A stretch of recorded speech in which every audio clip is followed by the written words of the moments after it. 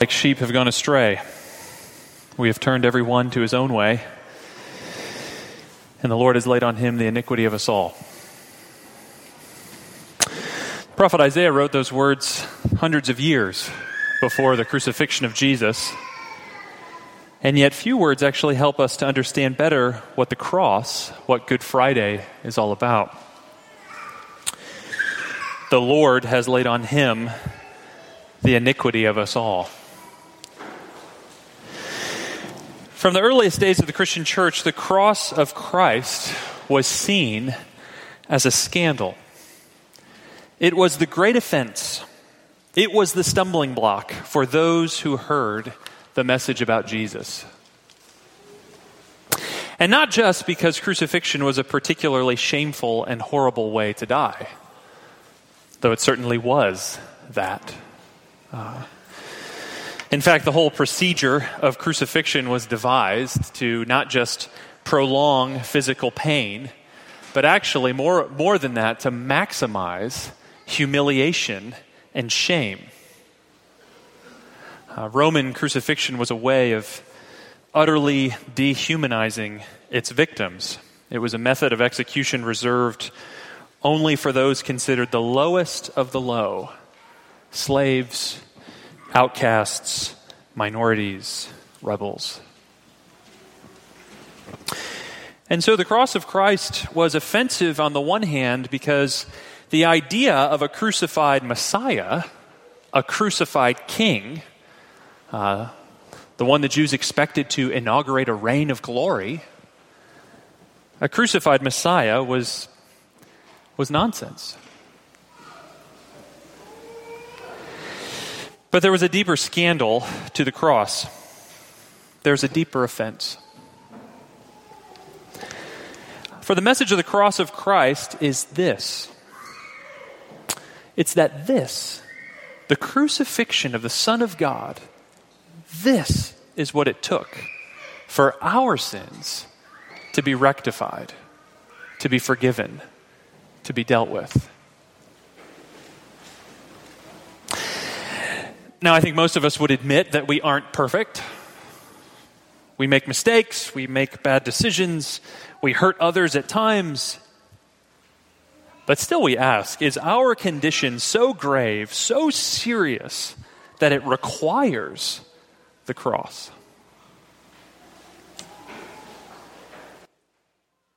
The truth is that it's only by beholding Jesus crucified for us that we see the real depth and gravity of our sin. Consider Mark's gospel account that we've been reading tonight. Even before Jesus arrives before Pilate in chapter 15, where we picked up the story, he has been betrayed, abandoned, and then denied by his closest friends. And then he has been arrested, falsely accused, and condemned by the Jerusalem authorities, the leaders of his own people. And then before Pilate, he's been exchanged for a known criminal, flogged, mocked, and beaten by the Roman soldiers, and then finally crucified outside the city gate, where hanging naked and struggling to breathe and smelling of filth and excrement, the people ridicule him. He saved others. He cannot save himself. Let this Christ, let this King of Israel come down now from the cross that we may see and believe. Words dripping with ridicule.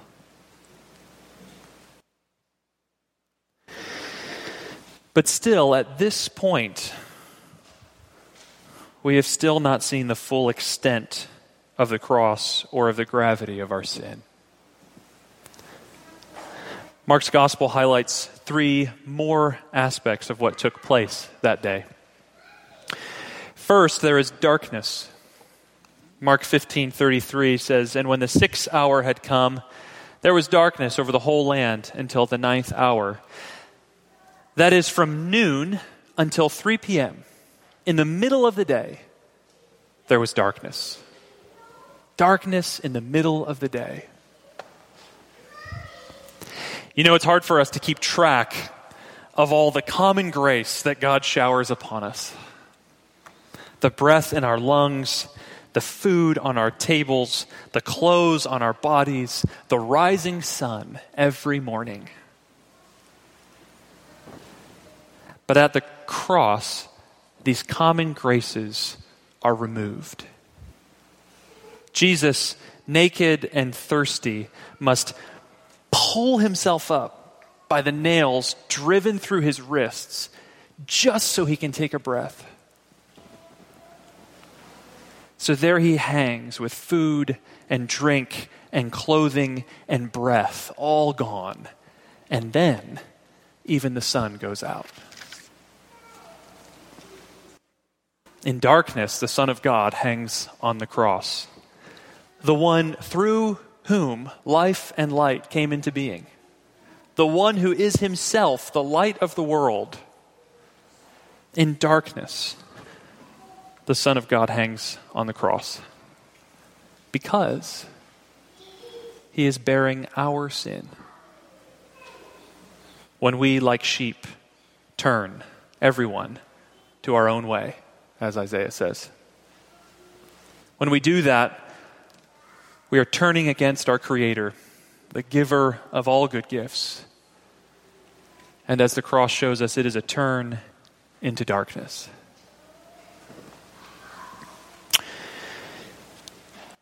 Second, there is dereliction. Mark 15:34.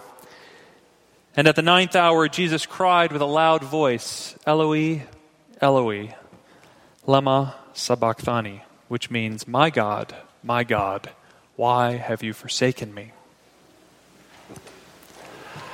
Friends, here's a mystery that we cannot comprehend. That God the Son, eternally one with God the Father, could be and is at the cross God forsaken. Jesus is quoting here Psalm 22. Jesus, even in his dying moments, has the words of Scripture on his tongue. He remains the perfect Son of God, even in this extremity, and yet, in the same moment, becomes sin for us and bears the curse of our sin. You see, friends, the real gravity of our sin is not just that we deserve to be cut off from God's good gifts, as we saw in the darkness of verse 33, but that we deserve to be cut off from God himself.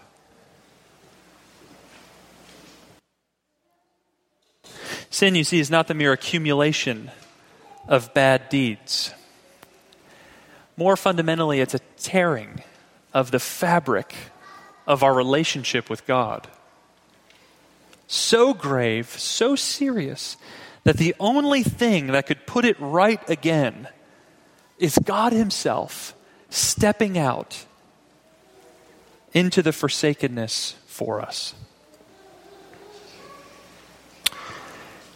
Jesus' story of the prodigal son tells of a son who demands his inheritance from his father and then goes off into a far country.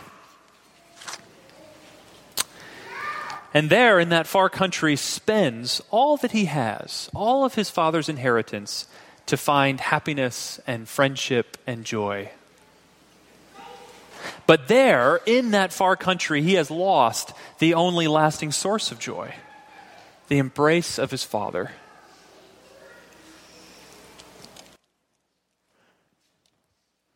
So much for the prodigal son, but how do we get home again? You see, the chasm that is opened when we rebelled against God, the rift that opened up before us is so deep and so wide that we cannot, in our own strength, cross over. The road back home is too long.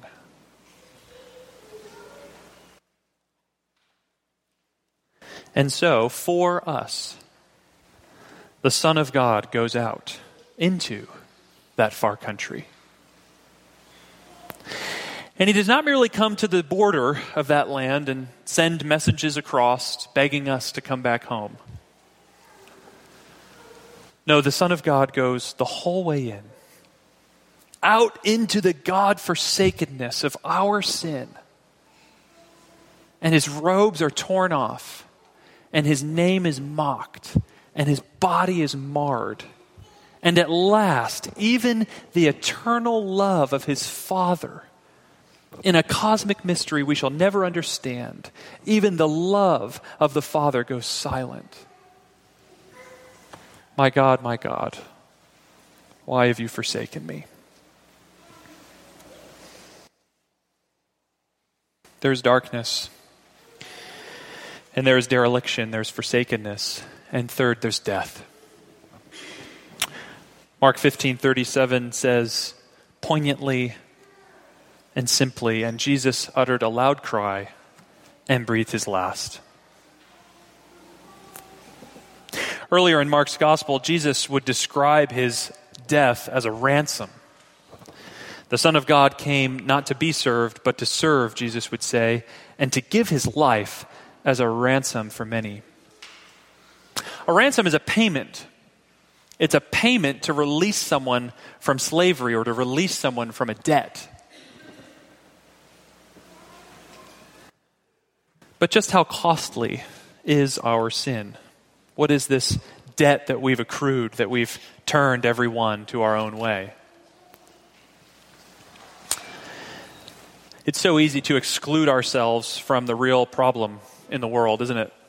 We so quickly can count up all the good things that we have done and so quickly list all the bad things that we have not done, and we think, surely my debt is not so great. But the cross shows us otherwise. The Lord has laid on him the iniquity of us all. We are all included there. Too quickly we compare ourselves to other people and think that our debt is not so great. But look, friends, at the price Jesus paid, the ransom that he paid, which was his own life for ours. Too often we compare ourselves to other people, but to truly grasp the gravity of sin, we have to view ourselves instead in relation to God. Because the magnitude of sin is determined by the majesty of God and not by the measure of other people. The magnitude of our sin is determined by the majesty of God and not the measure of other people. Imagine two families. The first family has one child. The second family has two children. And both families ignore and neglect their children emotionally and physically and so on. Now consider in that example, is the first family with only one child only half as bad as the second family with two children? Are they only half as culpable because they've done half the wrong? Something in us kind of rightly recoils at that suggestion. No, we say, they're both culpable. We can't actually compare them in that way. And why? Why is that? Well, it's because the worth of just one child is so great. When we grasp the dignity and worth of a human being, of a human child, we see how great the debt of both of those hypothetical families would be. And it's the same in our relationship with God. When we grasp the infinite worth of God, then we see that comparing ourselves to other people doesn't actually lessen the gravity of sin. Because at the end of the day, we've all sinned against God. And we've all failed to love and care as we ought to for that which God loves. Every angry word and every lustful thought and every moment of greed is against a creature whom the infinite God loves. So no matter what form or circumstance or expression our sin might take, the infinite God has still been the object. And so the cost of that sin, The debt that we've incurred is nothing short of total. Our whole lives are forfeit.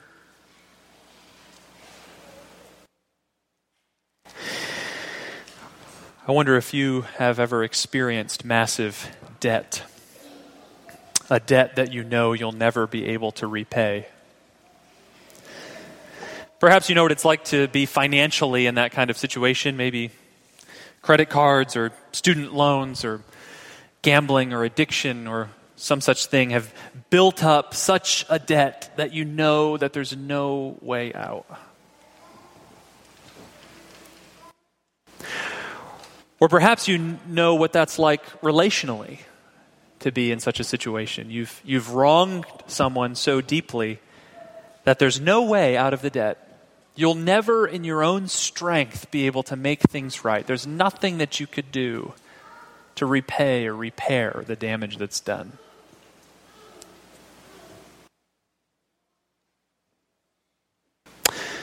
The cross is a scandal and a stumbling block because it says that our sin has buried us in a debt that we can never repay. And the interest will accumulate and compound faster than we can ever hope to make amends for. And the principle still remains untouched. The cost is so great that the Son of God must die to ransom you. The only thing that could release you from the ever-accumulating debt of your sin is the death of Christ, the payment of Jesus' own life for yours.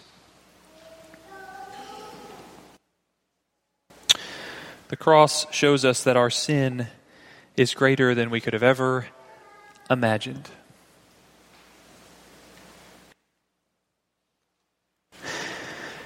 So friends, tonight then, I wonder if you would be willing to come to terms with the gravity of sin.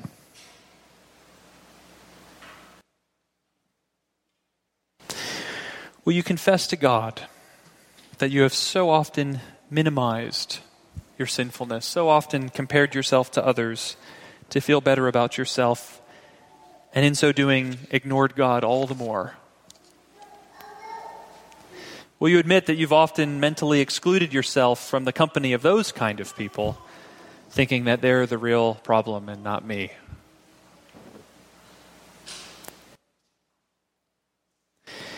And tonight, would you be willing to look hard at your life right now? What so-called little sins have you been harboring? What grudges have you continued to bear? What frustration and angry words have you continued to excuse? What lustful, selfish thoughts have you continued to indulge? What discontentment and jealousy have you continued to harbor? And will you see in each of these seemingly innocuous sins their real gravity? That like a cord, each one is connected and inseparably tied to the sin for which Christ was crucified.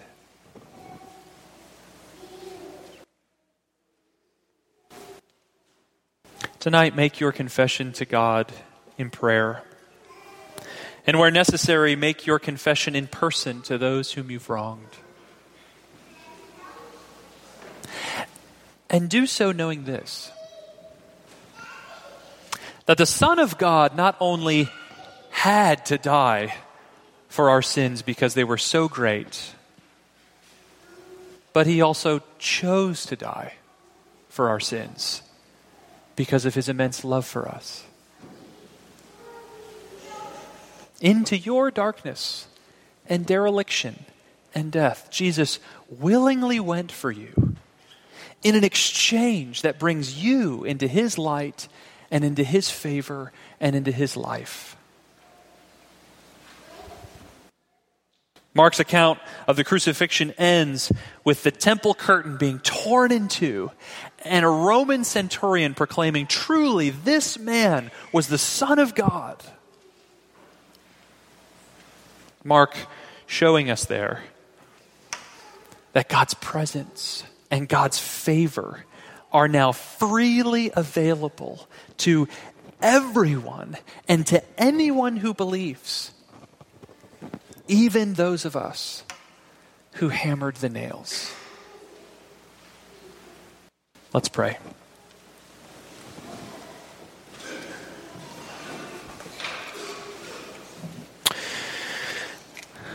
Our Father, we confess that we often don't take time to think about the gravity of our sin before you. Lord, there are so many other things and so many other topics that consume our thoughts and our minds and our hearts. Lord, it's hard, we confess, to come to grips with this.